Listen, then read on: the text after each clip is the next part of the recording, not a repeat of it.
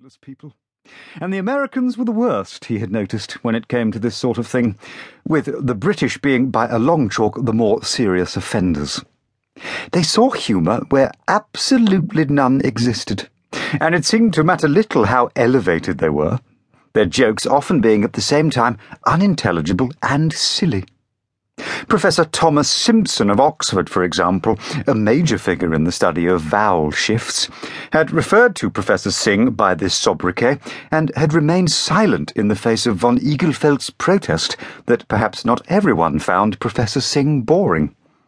And he was no longer at Chandigarh anyway, von Egelfeldt pointed out, which made the nickname out of date. "He has been translated to Delhi," von Egelfeldt said, "so the reference to Chandigarh is potentially misleading." "You must be careful not to mislead, Herr Professor Dr. Simpson."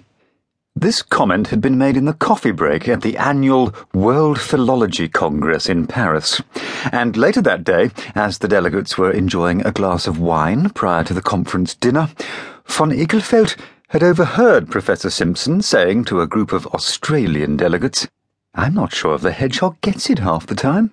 He had moved away, and the flippant English professor had been quite unaware that his remark had been intercepted by its victim.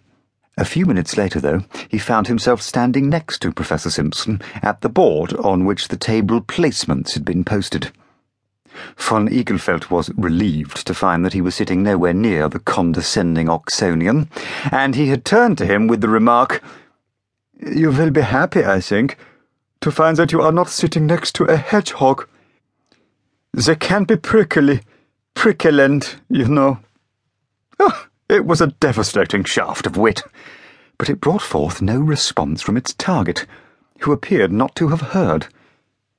"What did you say, von Egelfeldt?" he asked. Von Egelfeldt hesitated.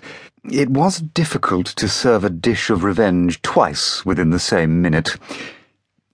"I said that hedgehogs can be prickland if you sit next to them." Professor Simpson looked at him with amusement. "I would never sit on a hedgehog if I were you," he remarked airily. "Not very comfortable, as surely you of all people should know. But my dear chap, you must excuse me. I'm at the top table, you see, and I must get up there before the rank and file clutter the place up."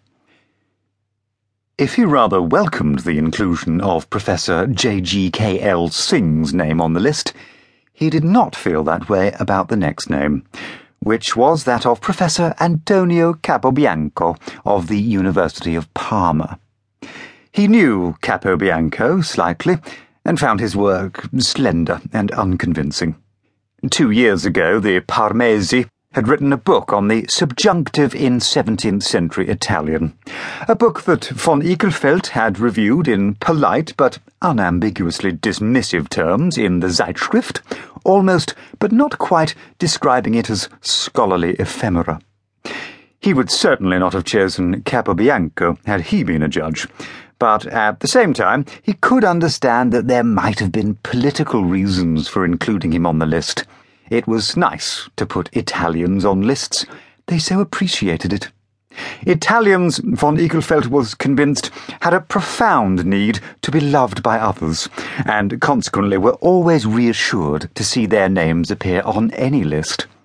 He had even heard that they tended to get upset if they were left off negative lists, such as those that ranked the most corrupt countries in the world.